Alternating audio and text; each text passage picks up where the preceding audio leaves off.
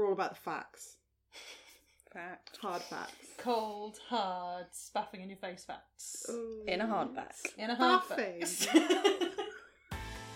Hello and welcome to Great Culture, the podcast where three women drink wine, talk about feminism and pop culture. I'm Alex. I'm Kim. And I'm Sam. Hope you enjoy the episode.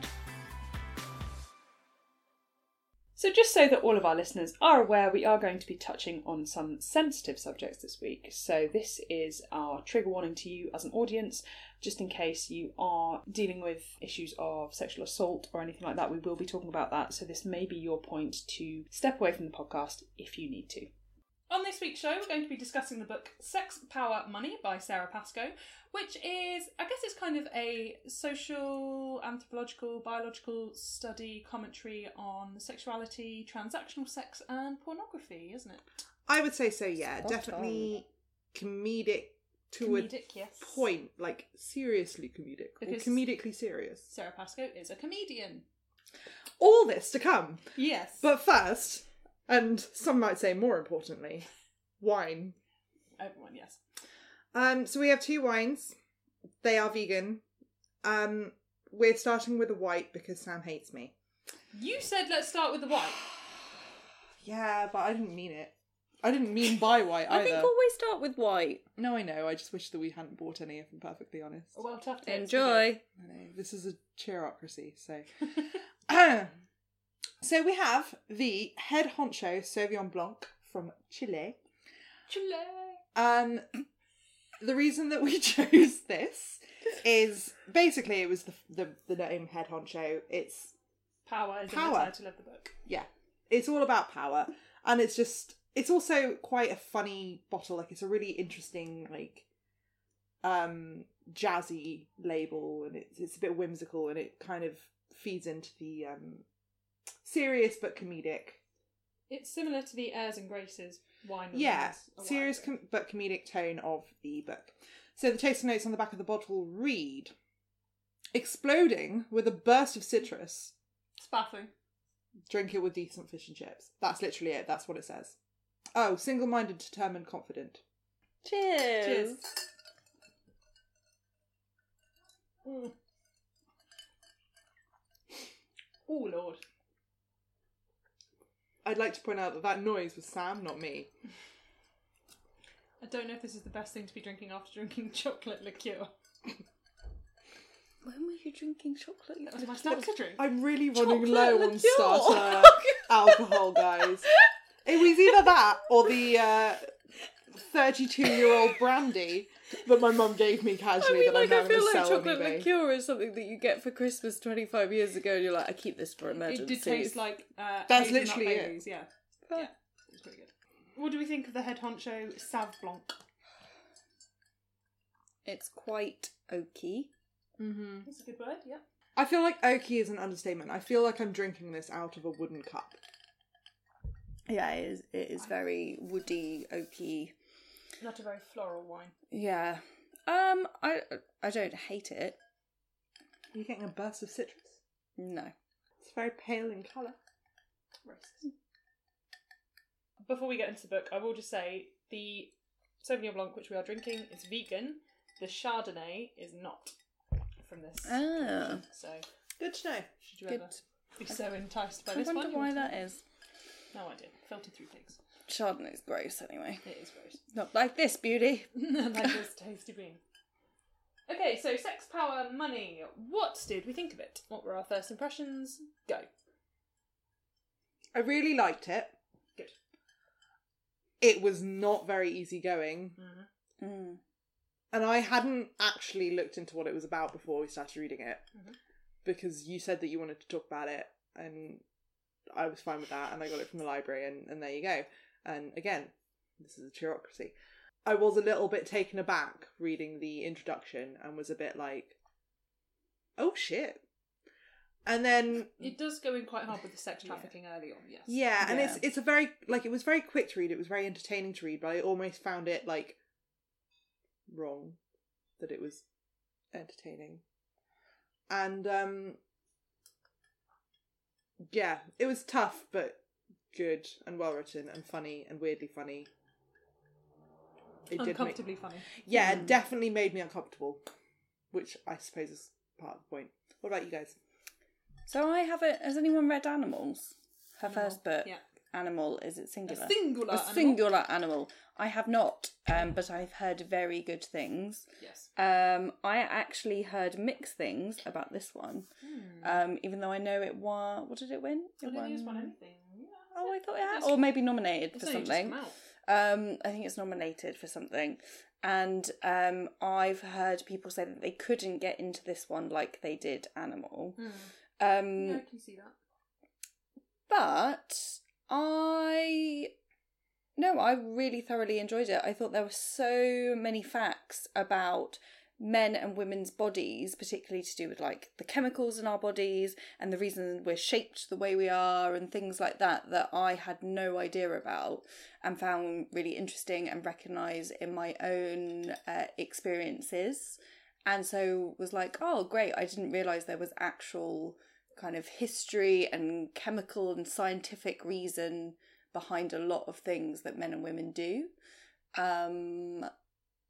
I found it enlightening, therefore, and yeah, amusing in parts. Obviously quite tough. I think, yeah, the trafficking and also a lot of the stuff to do with porn, I found really hard to take. And I have a weird fascination with not porn itself, but the like people that like watch it quite regularly and do watch documentaries about it and porn stars and the theory behind that and why people get into porn. So I found that particularly interesting, but also some of the titles and being aware that like this whole kind of pain and graphic nature about distress has become quite big recently. So that kind of, yeah, was quite hard to take. But overall, I thought it was fascinating. So I wanted to read this book because I read Animal a few years ago. A friend of mine bought it for me for my birthday and put a dedication in the front of me that says, I hope this explains why we're so mental. Good. So thank you, Hannah. But Animal, yes, is much more about female physiology, biology, various things to do with women, and it's more kind of female focused than Sex, Power, Money. Although Sex, Power, Money isn't explicitly just the male side of things, that she kind of comes at it from wanting to understand more about the male side of it, I think. So that's the differences in those two books. And also I saw Sarah Pascoe on tour. She did a Lads tour, which is also a BBC special if you want to check it out. But yeah, my first impression of the book was that it was very similar to Animal in the way it's written, unsurprisingly being written by the same person and touching on quite a lot of the same topics. But I really, really enjoyed it. I did think, like you say, there were parts that were difficult, but there are also parts that were difficult in Animal as well. But I didn't find it as hard to deal with as I did a book that we read a few weeks ago, Lady Killers. Don't know why. Maybe it's just because I'm more comfortable with sex as a topic generally than mass murder. Look, you know what? Different strokes for different folks. Like quite literally in the case of this book. I really liked it. Good. I'm glad. What did we like about the book? I really liked the tone of it wasn't... I liked that she was aware of her own prejudices and kept sort of bringing them up and then being like, and I do still feel that way. Like, I try to be a better person. I'm trying to, not have judgment. But yes, I still want to feel this way about this thing. And so like, for people who may not have read the book, what kind of prejudices was she talking about? So she has her own opinions about people who are in sex work and how that, her sort of gut reaction has always been, I want to save them. They can't possibly want to do this. And even though she's interviewed several people that, are very happily in sex work or, and she's read all these studies about the choices and she understands the monetary aspect and the risk, like she can't help but have that reaction and feel that she would prefer that people didn't have to do it, and she can't help but still think that people's decision to do it is still based out of having to do it, right. not always choosing to do it. And even the people that choose to do it, she's like, well, do they really choose to do it? And I completely understand that, because it is really, really hard it's hard to unpick your own prejudices, and it's very hard, I think, to admit that you know that you might be wrong, but you still are struggling to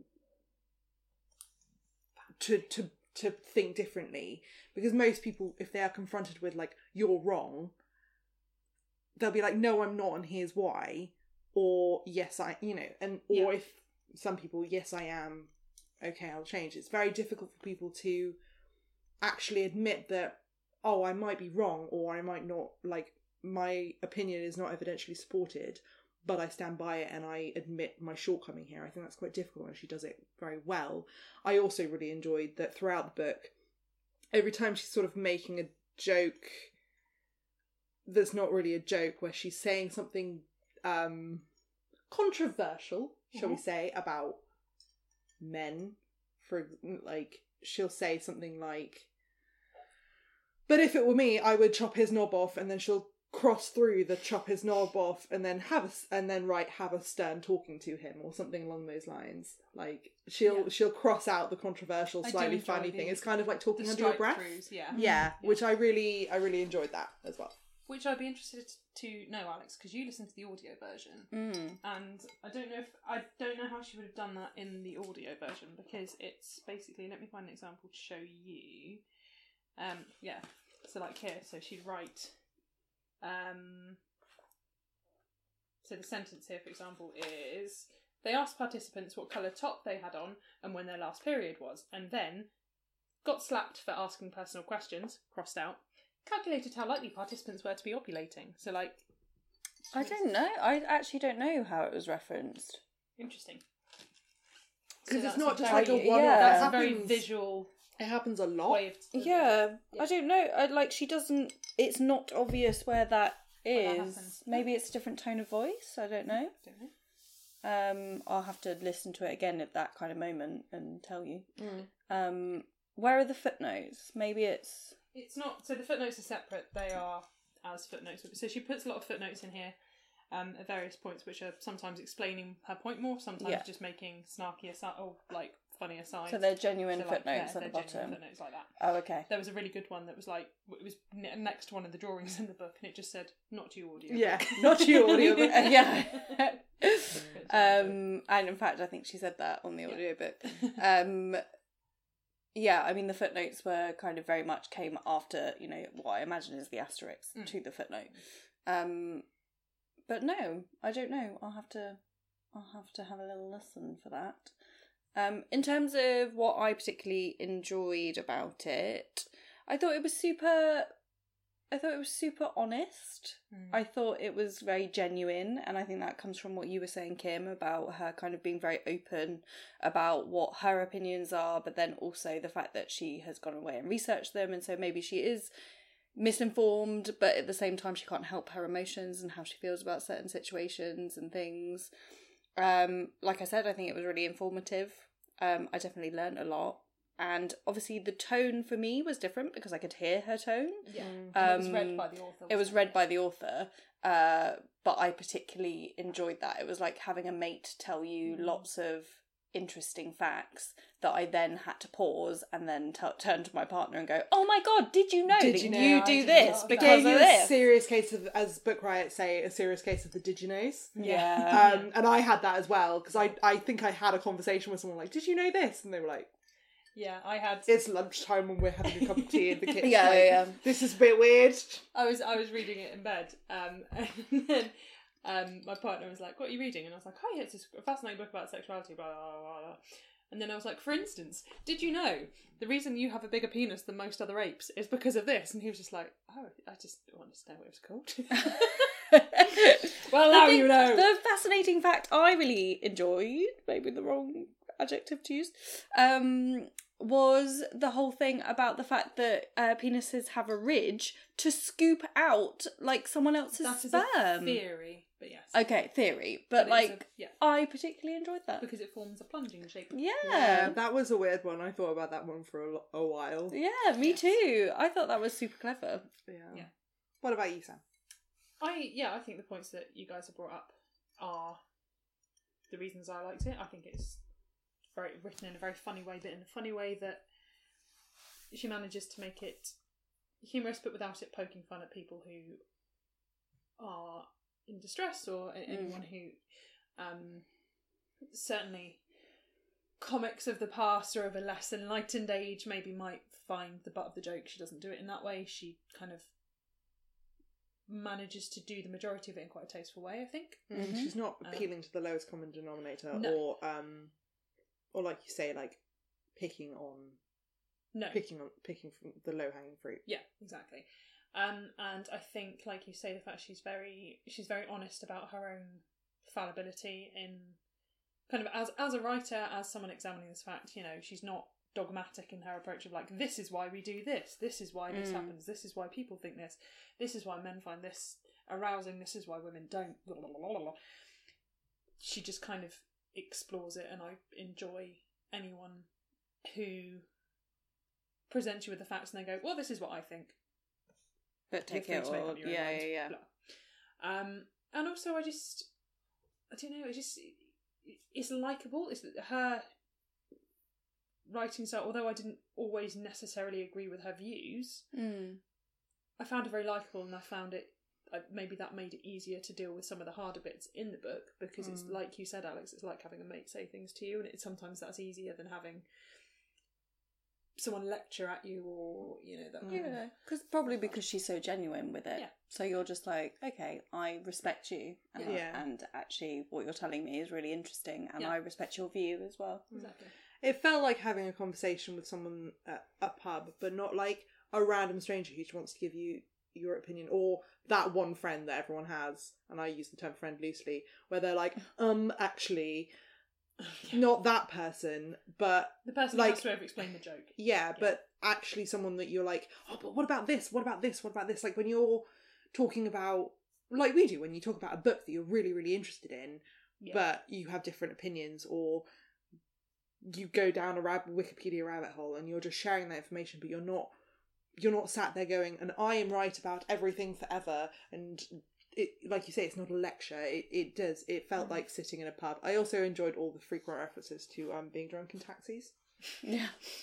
And she sounded like she actually had a really genuine like interest in this subject. It wasn't just, I am a famous person, I've been asked to write a book, so I'll write it about my life, or I'll write it about this fact that I think I know a little bit about, or I don't know a lot about it, so I'll research it and just plug loads of information into it.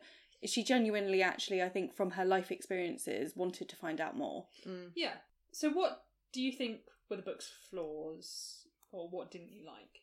A flaw for me was, and I suppose how it's hard to say represent all sexualities and all people, because we live in a world where there's so many different genders, so many different types of like sexuality that people identify as, but it was very much focused on, and again she did reference gay men and gay women, very much focused on heterosexual couples. And also, I suppose, she spoke about trans, I suppose, as well. But predominantly it was a gender binary. Yeah, It was a gender binary, but in her defence, there was a lot more research into heteronormative sexual activity than homosexuality or bisexuality, or, you know. I just think if you much richer. If you claim to say that it's all about sex, because sex, power, money, I'm not saying she promised that she's claiming that it's only going to be about heterosexual couples, but I suppose like maybe an offer of a broader spectrum might have been interesting. But or maybe just to be more specific in her introduction to what she's going to talk about. I think she was quite specific. I think she was like, these are my attitudes to male sexuality because of my experiences with... Yeah, okay. Rather than I also thought... being... I am actually just trying to find a flaw. Yeah. And I think that's just what it was. I just remember thinking, wow, this is really specific to hetero couples. And she's also talking about like animal behaviour and stuff. Yeah. I feel like I remember her acknowledging that a few times. I would say, it made me uncomfortable because sex. Well, it's not because it's about sex. I'm not uncomfortable with sex. I am uncomfortable with certain kinds of language around sex that is more colloquial and jovial than I personally do. But that's not Sarah Pascoe's fault, and that's not the book's fault, and that's not my fault. It just is how I felt. See aforementioned spaffing. Yes, spaffing is a word that I do not like. I've said spaffing more times tonight than I've ever said in my life. I mean, I've never heard It's of also it until it's also not a word that I reading think this. any of us would be like, would hear that word and be like, oh yeah, spaffing. Like, it's meant to be a funny word. I It's not enjoyed how meant to you be a rubbed sexual your word. Yeah. But so that's not necessarily a flaw, but I think that I did feel like it was there at times churning out the facts, which is a flaw of a lot of non-fiction and very easy to fall into, especially when you are sat there surrounded by all this information and you're like, and this one, and this one. And it reminded me a little bit of when we've read, off podcast, we've read a history of Henry VII and like, yeah, and that kind of like, and then this happened, and then this happened, and then this happened, and this happened. But I have to say, like, this was not that. Like, this was only at times. It was definitely wasn't the general feeling of the book, but because of that, there were parts of it where I got lost, and I think it's partially because the facts themselves that she is turning out are so. Some of them are so difficult. Like the sections on porn. And violent porn in particular were very factually heavy, and I think that it's probably because she felt the same way that maybe I feel, which is that I don't necessarily want to delve into this too much, so it's easier to hide behind the facts. Yeah, and so when that you got don't a know, little bit. when you might not feel comfortable, Yeah. talking about Actually, that that's true, in a because different way. she openly was saying she how openly she's says quite it. really not into porn and Yeah. quite bashful about it and so finds it very uncomfortable. You haven't listened to the last hour of the audiobook. Yeah. I don't know if you'll have heard this bit, but she does say towards the end of the book, because at the end of the book is where she's discussing porn in more detail. She does say that it was her intention to watch very, very extreme porn that she doesn't normally. But that she just couldn't do it, and she didn't want to do it because she didn't want those images seared into her brain forever. But she did watch some of them that were pretty. She watched extreme stuff. She watched hardcore without watching like The worst of the worst. the worst. Oh, okay. Oh, I didn't get to the bit where she spoke about the worst of the worst. Yeah, she was just saying that she wanted to watch some of it so that she could comment fairly, but she didn't feel that she could. And I think that's indicative of why she spoke like that. Yeah, and I completely. It's like it's a criticism, but it's a completely justified thing that she did, and I would have done the same thing, and it's something that I do. And then the only other thing was that on relation to studies and findings and the theories that she puts forward and the stuff that she then later is referring to and accepting as fact, and she makes this point herself, is that she makes a point that a lot of studies look at like 12 people and call that a blanket study. Yeah.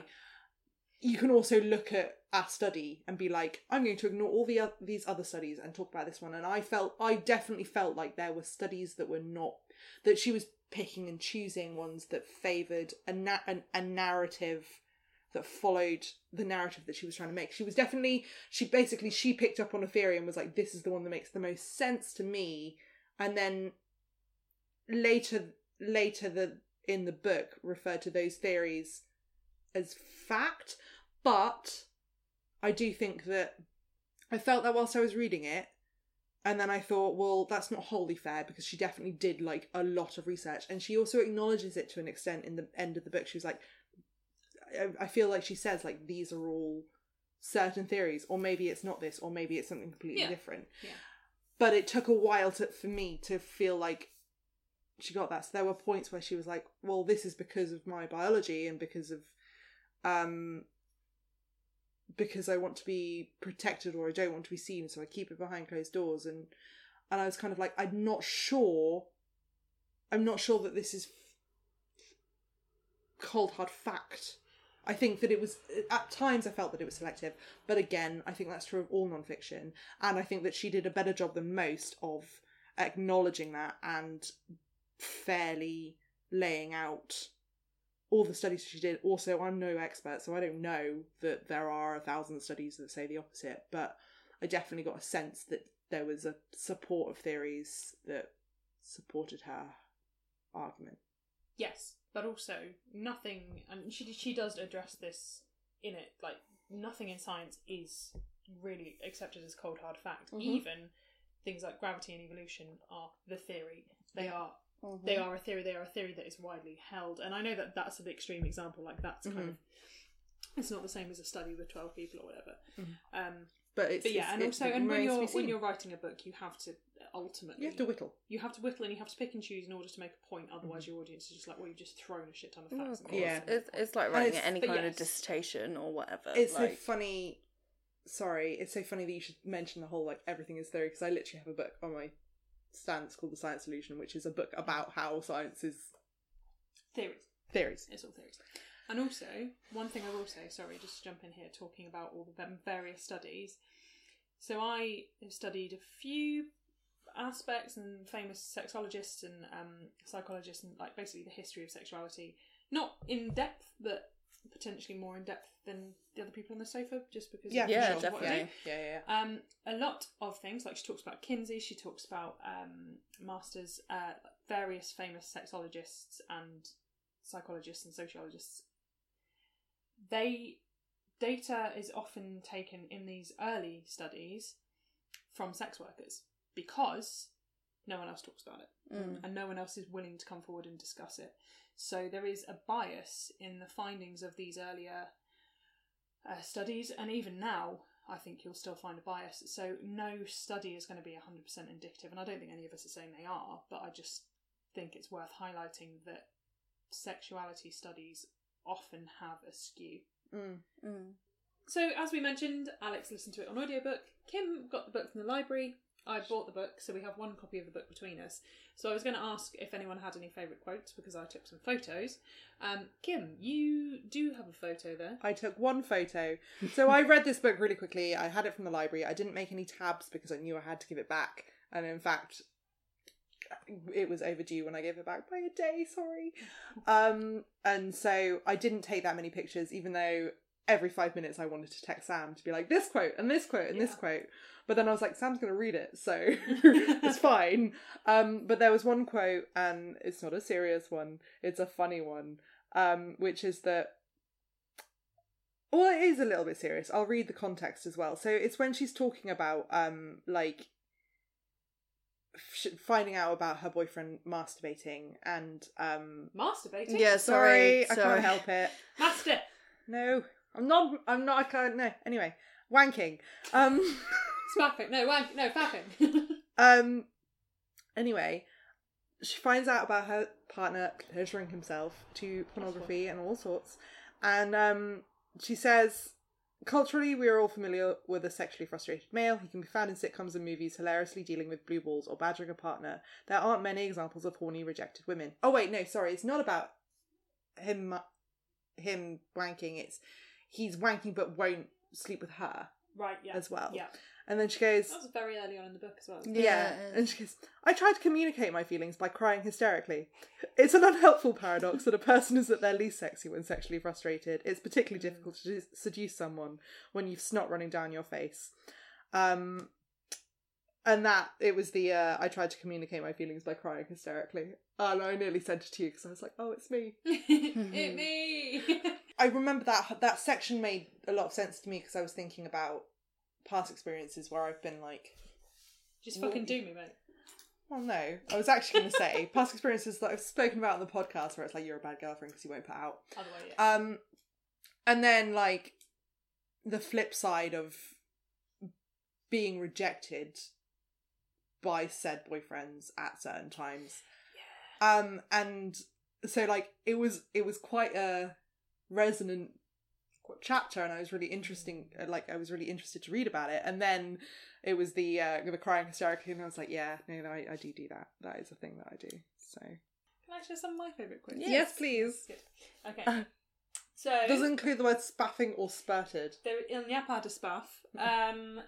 But so okay, she talks a lot about Donald Trump. Because, she does. He is an horrific human being, and you know.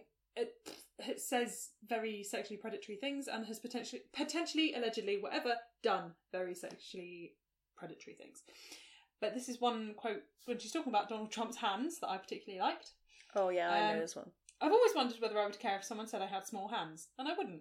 This is absolutely a masculine versus feminine thing. Men want big hands and women want small hands, even though we use them for all the same stuff. petting cats, masturbating, keying our enemy's car. Yeah, I know. I enjoyed that. So I thought was great. Yeah. And the other one is, so she has a whole chapter about penises. Why they like that. Penises, why they like that. That's the name of my book, if anyone would like to I read mean, that. I wouldn't be surprised if her chapter was called that, though, to be It's fair. actually called The Penis in Our Mind. But Mm. so this is not necessarily about sex, this is about gender more than sex. Which is... Okay, so parents don't like to have their baby wrong sexed. They correct you if he or she get insulted. People adorn their babies with signifiers to avoid embarrassment. Bald, Churchill-esque... Sorry? Sorry. I thought it was going to say Churchillian, but it said Churchill-esque. Bald Churchill-esque girls get pink bows velcroed round their skull. And the amount of like post baby having photo shoots I've had where you've got this tiny wrinkled scrotal raisin in a pink headband as though that's going to make it somehow more feminine. I know, in it's verticals. bizarre. It makes me so cross. I hate it. And Yeah, they do. it's so People do get true. mad. Like when Yeah, you... and you're like, oh, it's a sheet. You're like, it's a sack of poo and crying is what It is the It's not got to child. gender It is a yet. child. That is all. Yes. But I think you're going to read on. Yeah. Are you going to read on? In I that was going to read quote? on, yes. So there's Which more. I enjoy. Pretty baby boys are dressed in manly sky blue, their soft blankets illustrated with sharks and dinosaurs to show that this sleepy idiot means business. He might drink from boobies and cry all the time, but he's a predator, Yeah. which I enjoyed. And then it's following on from the good thing. Which is... Yeah. Oh, is it when you talk... Okay, carry on. It's- Sorry. It's also just following on from the child thing, because she's very vocal about her not wanting to have children, and I think the same is a mood. And she's just got a footnote on one page that just says, sexual consequences is the best way to refer to your friend's children. In following on from when she talks about children, doesn't she then go on to say, rather than saying when someone says, "I've just had a baby," and then you go, "What is it? What is it? Is it a boy or a girl?" Rather than saying that, you should just not ask what gender it is and go, "Did it have a penis or a vagina?" Has it a penis? Is it a fuse? Yeah. But also, like, I can definitely say that to you guys if you ever have babies. Yeah. But I feel that if someone comes into work and proclaims they've just had a child, even though I would have known that, I suppose. Yeah, they wouldn't just do it overnight. Be like, what? But yeah, proclaiming what organ Yeah, they organ's have down true. there It's really is weird that probably... that's the first thing that people go to. Yeah, well, I Yeah. thought about that a lot recently. So my co-worker, line manager, is having a baby. Yeah. And my immediate reaction was actually not what sort is it, because I was too busy thinking about like work mostly. Right, yeah. It's like, Probably oh not. shit. Probably not which genitals you growing in your belly. Yeah. But then as I one to sat start there with, and we were just like kind of Okay. we were having the conversation and we weren't quite ready to go back into the main office yet because not everyone knew. And I was just like, what do I say now? And then I was like, what sort is it? And then I immediately thought of Sarah Pascoe. I was like, do you know what sort it's going to be yet? Because I don't say, is it a boy or a girl? I just go, do you know what sort it is I yet? mean, that's my weird. question. That is weird wording. It is a weird wording, but I can't help myself saying it that Sort it way. is. What sort is it? So we're going to take a short break now, but we will come back and talk more about sex, power, money in a little bit. I'm going to do that again. What are we going to talk about? More Things and stuff.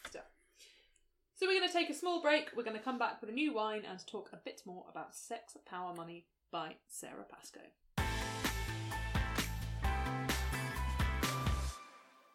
And we are back with our second wine of the evening, which is another of the head honcho from Chile, except this time Kim is happier because it's red. I'm happy because it's red. It also made me laugh because we've been talking about innuendo off mic. We've been talking about like innuendo and words that keep coming up that we're like, ah. No. And let me read you the description. So this is the head honcho Cabernet Sauvignon. Lovely red. Very similar bottle. Basically, It's the purple same. in the background. It's got a purple background instead of... It's the same picture. Single-minded, determined, confident, rammed with intense blackcurrant flavour. Drink it with a proper burger. So, before we take our first sip of this, what did we think of the Sauv Blanc-y that we had? Horrible. I don't think horrible is fair, Yeah. but each to their own. I did not enjoy it. It's gone. I poured myself I've a much smaller glass in the second Yeah, I than I noticed did you for did you guys. that. Fair enough. Okay. It was fine. Did you enjoy it less than the book? Both of you? Oh, yes, significantly yes, less than the book. definitely. It did not pair well at all. Well, should we try this one instead? Sure. Cheers. Cheers. Again, it tastes really oaky to me. Like smoky oaky rather than woody oaky. It's a bit spicy. Really? I'm not getting any spice. Remains to be seen. So back to Sex, Power, Money by Sarah Pascoe. So we've talked a bit about what is in the book, what we thought of it, what we liked and what we didn't. Who do you think this book was written for? Who did she have in mind? I think women who are similar to herself, which I think most of us kind of associate with, I suppose. I think it was written for people who identify maybe as Sarah Pascoe identifies. As a cis hetero Woman. Yeah, I think so. I think her opinions were definitely, obviously, because how she identifies. And I think, therefore, a lot of the studies she sought out to back up her opinions were relating to heterosexual couples, usually kind of more favoured in the woman's point of view. Yeah, in my opinion, that's who it was written for. I don't know if I agree. I don't know who I think it's written for. I didn't really feel like it was written for anyone. Because, I mean, I am cis, woman, straight, cis hetero female, etc., etc. And I didn't feel like this book was written necessarily for me. I didn't feel like it was written for any of the people that I know who would pick up the book, if that makes sense. Like, I think that it looks like it's written for white feminists. I don't necessarily think that it was written for white feminists. I think that it was just written. To me, it just didn't feel like... It felt more informative than if it was speaking to someone who already shares your opinions. And it felt more self-deprecating than if it was speaking to someone who already shares your opinions. But it also felt so comprehensive and amusing that it could have been directed to people who maybe wouldn't. Like, I almost felt like it was trying to catch a market like a business book market, rather than it being like, this is a comedic memoir or this is a book about sexuality. Like Sex, Power, Money, even the title is a little bit like, you could get this. Like it and I don't mean like it's pandering, but I felt like it was meant to be quite a almost universally appealing and maybe machismo almost appeal. Like, it's supposed to grab people who aren't just white feminists. I think in my normal life, if it wasn't Sarah Pascoe, and it was just a book by unnamed person I've never heard of called Sex, Power, Money, I wouldn't pick it up. What did you think about the cover? And what do you think the cover was trying to do? So, for podcast listeners who may not have seen the book, the cover of the book is Sarah Pascoe, the author, in a fairly androgynous black and white suit, holding a banana aloft, and the words Sarah Pascoe, Sex, Money, Power over the top. There are also pull quotes from various... Now, okay. I was going to say various comedians, but I think that kind of colours what I wanted to say about the book cover. Mm-hmm. Which is that we're saying who's it written for, and we've talked about some of the kind of ambiguity as to who it might be for. Is it for cis hetero women? Is it kind of undefined? Is it trying to appeal to male audiences with this kind of androgyny or whatever? But I think what's more telling about it is the fact that the pull quote on the front is from Frankie Boyle. Yeah. And it says, genuinely hilarious. Yeah, and I think that is a really good point, because that, I kept coming back to that. I kept looking at the cover. Yeah, I found that really jarring. As I was reading, and I was like, why? Really? Yeah. And I think that might be why I feel like it may not be written for lads, but I think the cover is kind of meant to be like, this is that one female comedian that you kind of like, read her book because it's also about sex, read her book. Frankie Boyle likes it, read her book. And then it's quite subversive in that way, where it's like, it's got all of this going on, and to that I gestured at the book. Or everything that's going on the cover is like, hey lads, read this book by that one bird that you like. And then, You know, oh, be the way.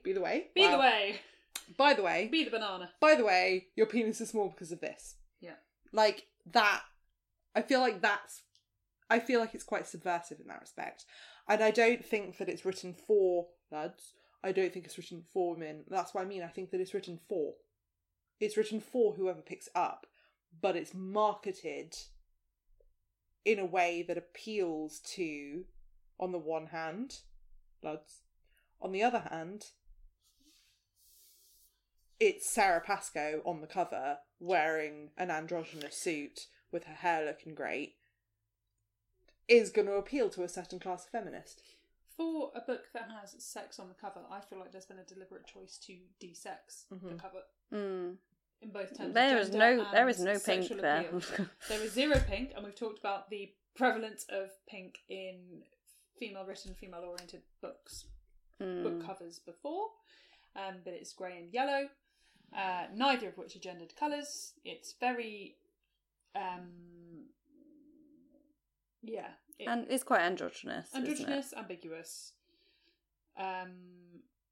I think also like any kind of celebrity book, and I say that like with a pinch of salt, because you know that almost it downplays what, you know, the great book that she's created and written. Exactly. Yeah. But essentially she is a well-known name, and you are most likely going to pick it up if you appreciate her comedy. If you appreciate her as a person, a human being, a woman, whatever it might be, and you maybe relate to her. And so therefore, you will probably pick up this book because you find her comedy relatable, because much like humorous, like any kind of humorous comedy, it's relatable.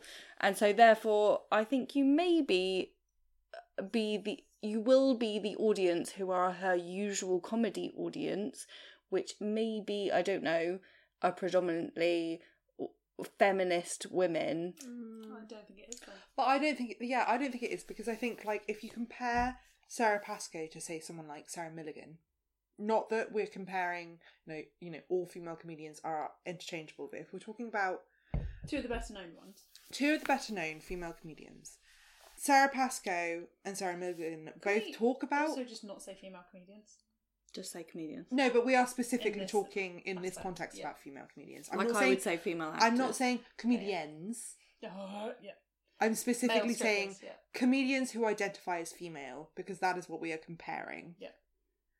I agree with you. Generally, I would refer to Sarah Pascoe as a comedian. Right. Okay. Generally, when referring to, like you say with actors, like, you've got Jennifer Aniston, you've got... Courtney Cox. No, I was we just going with any other man, but all I could think of was Brad Pitt, and I don't want to say that. Jenna Brad. Like, but yeah, you've got... Yeah. You've got your male comedians, you've got your female comedians, but you refer to them as comedians. You've got your Brad Pitts, you've got your Jennifer Anistons, they're actors. Yeah. In this context, what I'm referring to is two comedians who are also female, who are well known. If we compare the people that watch their comedy and identify with their comedy, I think they both identify as feminist. They both talk about similar topics: female sexuality, being a woman, dating, going out, drinking, food, etc. I love drinking food. I love drinking food too. But they do it in very different ways and have very different fan bases because of it. And I think that on your average heteronormative, typical blah blah poll, if you were like, do you want to go see Sarah Pascoe or Sarah Pascoe, or it's Sarah Milligan, isn't it? Sarah Milligan, yeah. Mm-hmm. I suddenly was like, have I been saying Sarah too much? Sarah Milligan or Sarah Pascoe to a group of 16-year-old lads, who are they going to say? I would say Sarah Pascoe. Exactly. And I think that's my point, is that, like, your point that her being on the cover appeals to her fan base is absolutely right. I just think that we disagree about who her fan base is. I agree, she probably has a very big fan base of young feminists, but she also has an appeal to young lads, or lads, or elder lads. The fact that when or I men. went to see her, I didn't book the tickets. My two brothers booked the tickets, and they are men in their 40s. So the word sex positivity is thrown around a lot, and I think a lot of people take that word to mean, I fucking want sex all the time, and like, Get it in me! Yeah, just Why are you like from EastEnders? I don't know. I've gone full bag of chips here. But it's taken as a word, I think, sometimes that means, yeah, no, like I just like to walk around the garden with no clothes on, and then sometimes I finger myself and go over here and like that. It's all very. It's done in a very open way, and I think I was imagining rhododendrons and everything. I was just thinking you're not welcome at my Airbnb. So. My point is, I just finger myself over here. sex positivity means being happy with the sex that you are having, being happy expressing the kind of thing that you want from sex, and that doesn't mean telling everybody about it. It means talking about it and feeling comfortable talking about it in the way that you feel comfortable talking about it. And I think in that way, I think all of us are sex positive because we are happy to talk about it to the people who we want to know and who we need to To the know. extent that we But want we are happy to talk about That it. we are happy to talk about it. And I think people need to bear that in mind, because sex positive is not just Spouting about it. spaffing about it. But yeah, no, but you're But it's absolutely right. You're absolutely right. Yeah. Because, I mean, That's your word you need. off mic, you know, we were discussing sex, and I'm perfectly happy to talk about sex, and I'm glad that people are having sex, and I enjoy sex. I do not feel ashamed of the sex that I'm having. I just don't feel like everyone needs to know what that is. And that's fine. Yeah. As long as that's what... And that's the point, is that as long as that's what you're comfortable... But I completely agree with you. As long as that's what you're comfortable. That's the thing. But it's true. Well, I completely agree with you. There is a misconception that sex positivity means that you have to be having Being like so open. in every which way, but Sunday and all the time and But with Sunday? multiple. I mean, Anal what? Sunday. Well, that. Oh, I enjoyed how much she kind of like referenced anal and Pal's boyfriends being like, etc. what accident? Oh my god! I clenched Oh, the entire time during that. I bet you conversation. did. The thing I find most interesting about pornography and why I watch a lot of documentaries on it and blah, blah, blah, is I am very intrigued about whether people are becoming desensitized to like aggression and all these kind of fetishes and everything that is out there. What is the reason? Is it because porn is becoming more extreme, or is it because tastes are becoming more extreme, or is it they're both influencing each other? I just find that really interesting. Sarah Pascoe talks about transactional sex work, and a part of that is porn. So it's a section of the book that I think was in places difficult for us to read, and I think we have some thoughts on it. Kim, I think you have a few Yeah, things you want to say? they're not. It's not elaborate. Like I'm going to be sounding this out as I talk about it, because I found the section about porn very difficult to read because I do not enjoy porn, and I said to you, Sam, a couple of years ago, I said, I'm giving porn a go. I'd never watched porn before. Yeah. And I didn't really tell anyone else about this.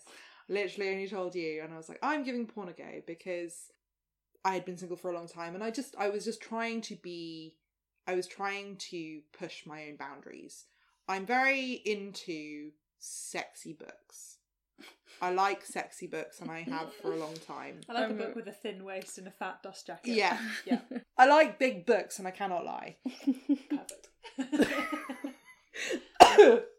But actual porn, like visual porn videos, not my cup of tea. And I was trying to give it a go, and I could see I'm not immune, like I could see how they make you horny. Like I'm not immune to that, but in the way that I mentioned earlier, how I do not feel ashamed about the sexual activity that I engage in. Like I did not enjoy porn in the way that, like, afterwards I did not feel good about it. I felt grim about it, frankly, and I don't, or don't willingly ever recall it in any kind of sexy situation. Like I watched a handful. It doesn't make the highlight reel. Exactly. I've watched a handful of porn videos. I genuinely, I was like, Handful. I want to give this a chance, because I listened to the Guys Who Fuck podcast for a long time, and they obviously talk about porn on that quite a lot. And I was like, well, maybe, you know, I was trying to challenge my own prejudices, much like Sarah Pascoe does in this book. And much like Sarah Pascoe does in this book, I came up against things that I found very, very difficult to reconcile with what I felt connected to and what, you know, got me going. Because even if the actual act was attracted to me, or the scenario was attractive to me, ultimately there would be something about it, and it would snap me out of it so quickly.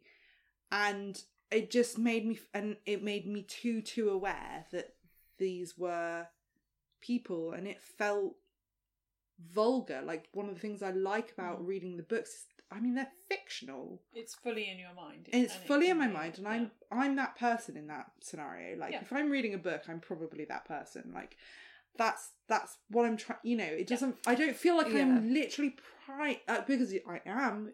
I'm watching porn, literally prying on people having sex, and sex that I'm not convinced that they want to be having, and sex that is in no way mirrors sex that I'm having. Like, and that's not to say that, as I mentioned, you know, perfectly happy with the way that my life's going, but I don't need to make weird little mewling sounds and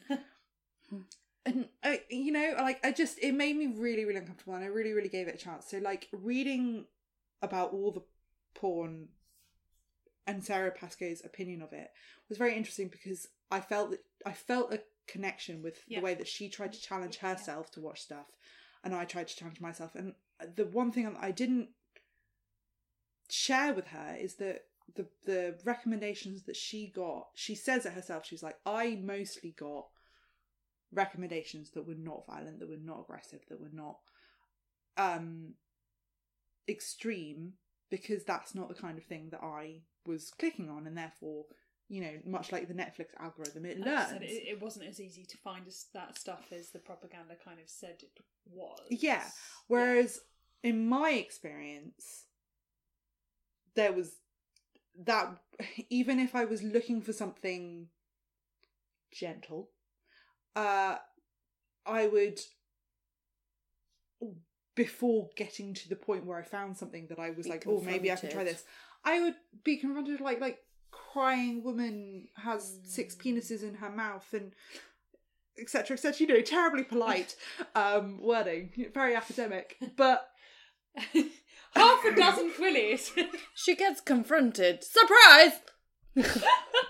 And I just, and no, sorry, I'm not laughing at no, but it's just like, I was quite so surprised gross that she did not come across the level of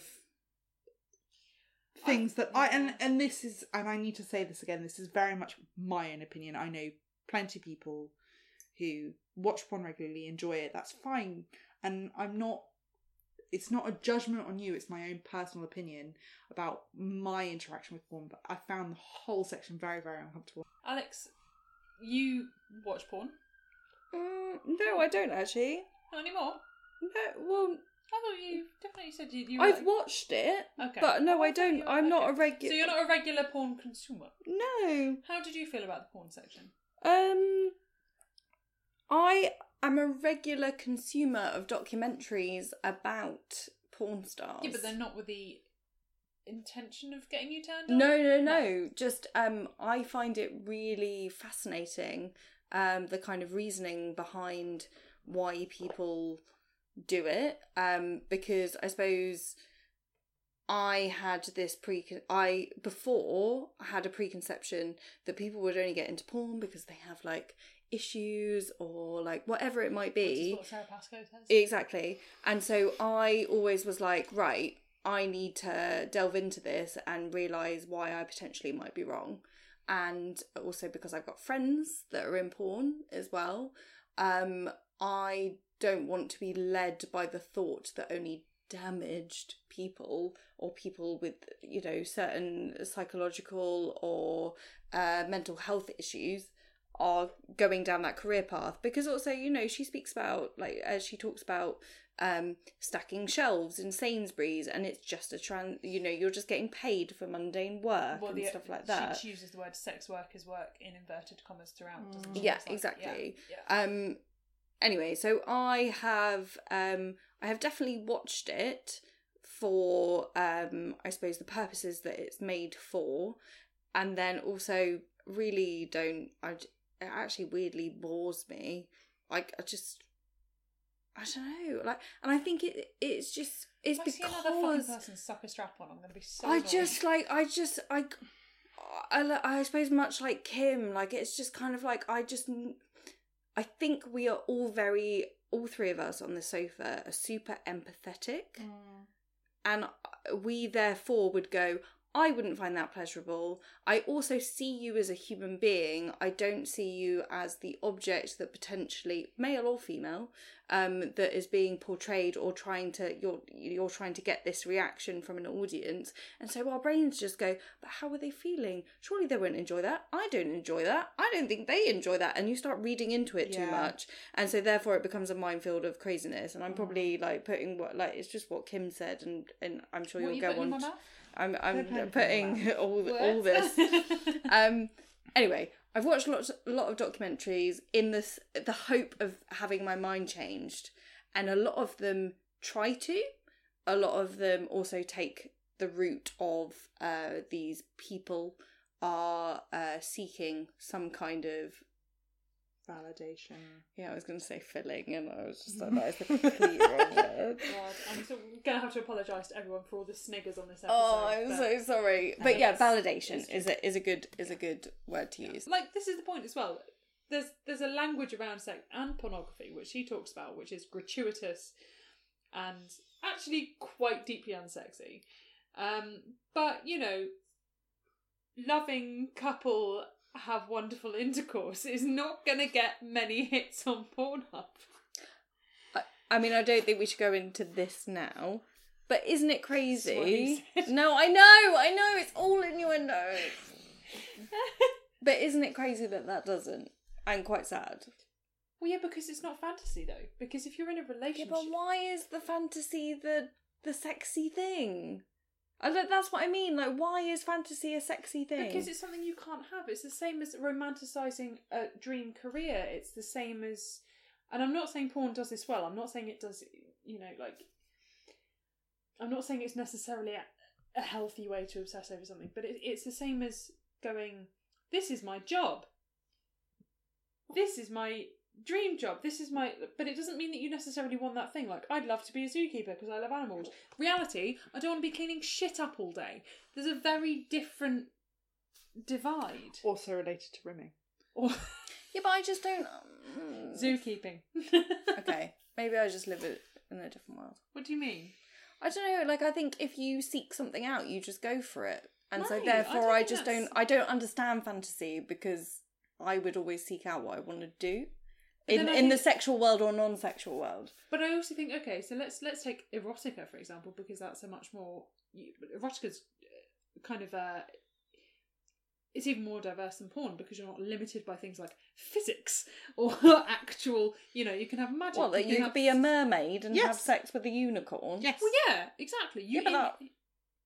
There's no porn that does that, surely. No, but there's No, erotica that does. this is my point, Alex, is that erotica can do that, whereas porn can't do that in a way that you would necessarily buy, because you'd be like, well, that woman is clearly just wearing a spandex fishtail from Amazon. That's not the same. Whereas in your mind, it can be whatever you want it to be. I suppose I just don't get that at all. I just think porn it can be not a force for good, but I think porn can be beneficial for people in certain ways. I also think it can be detrimental in a lot of other ways, and it should be consumed, as with all media, with a pinch of salt. So, Sex, Power, Money covers a lot of topics, a lot of which we could go into in a lot more detail than we're going to tonight, because I'm going to cut it all.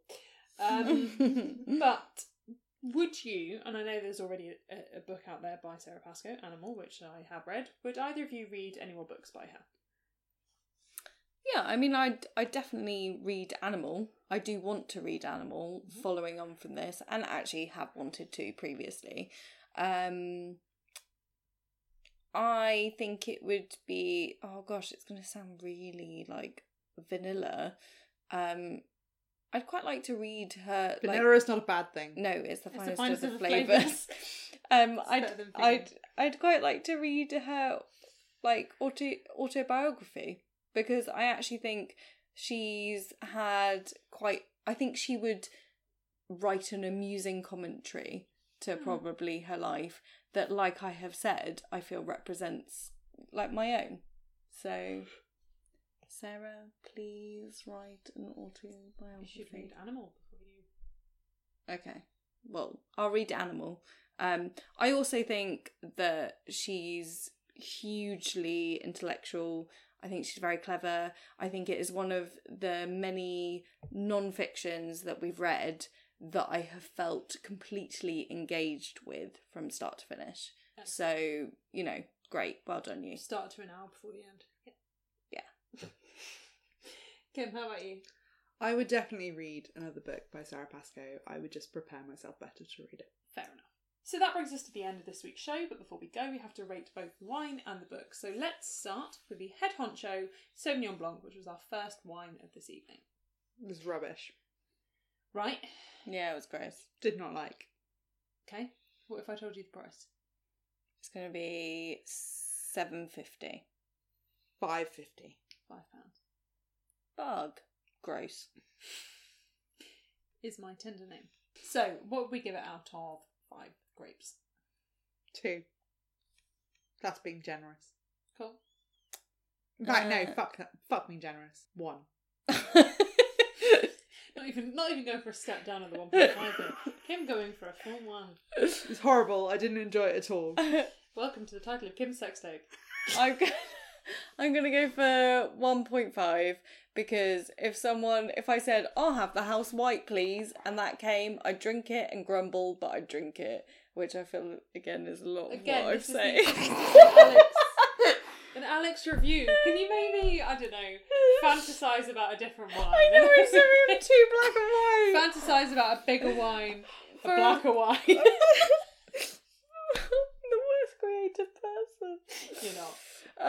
The reason I went for $7.50 or whatever I said when you asked me how much it was because of the label. Very pretty label. If it was presented to me at a table, I go, yes. And then they go, would you like to taste? And I'll say, no, leave it, it's fine. And then I drink it and I go, and then I drink it. So, top branding, poor taste. Yeah. Sorry, that was a much quicker definition. Fair enough. I'm going to go for 2 grapes. It was fine. Okay. I've had worse on this podcast, to be fair. And the second wine was the head honcho again, and it was the Cab Sauv. So, who wants to kick off with that one? I give it a 2. Okay. It was, again, it's fine. It's red wise.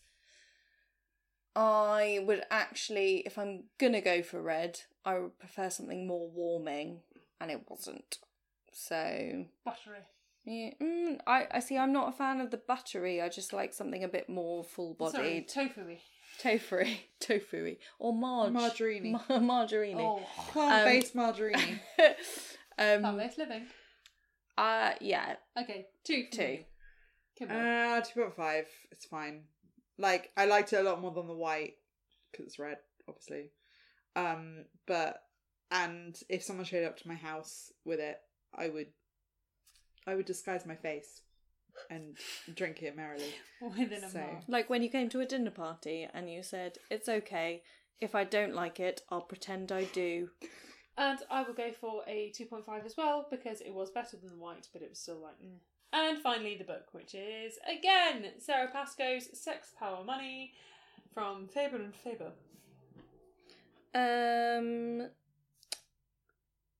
I'm going to give it 4 out of 5. Okay. 4 out of 5. Kim. I'm pretty sure that I gave it a 4 on Goodreads, and I stand by that. I would say it's a 4. I gave it a 3 on Goodreads. Really? Well, there you go. I think 3.5 is probably what I meant. Somewhere in between the two. Yeah, it's somewhere in between 3 and 4, and I think I'm going to give it a 4 grapes here because I think that our conversation did it justice. And I think that my criticisms of it are very much to do with how uncomfortable it made me, which is not necessarily a fault of the book, if that makes sense. Mm-hmm. I do think that she did a very good job of writing it. It's somewhere between 3 and 4. I'm going to be generous and give it a 4. Samantha. 4.5.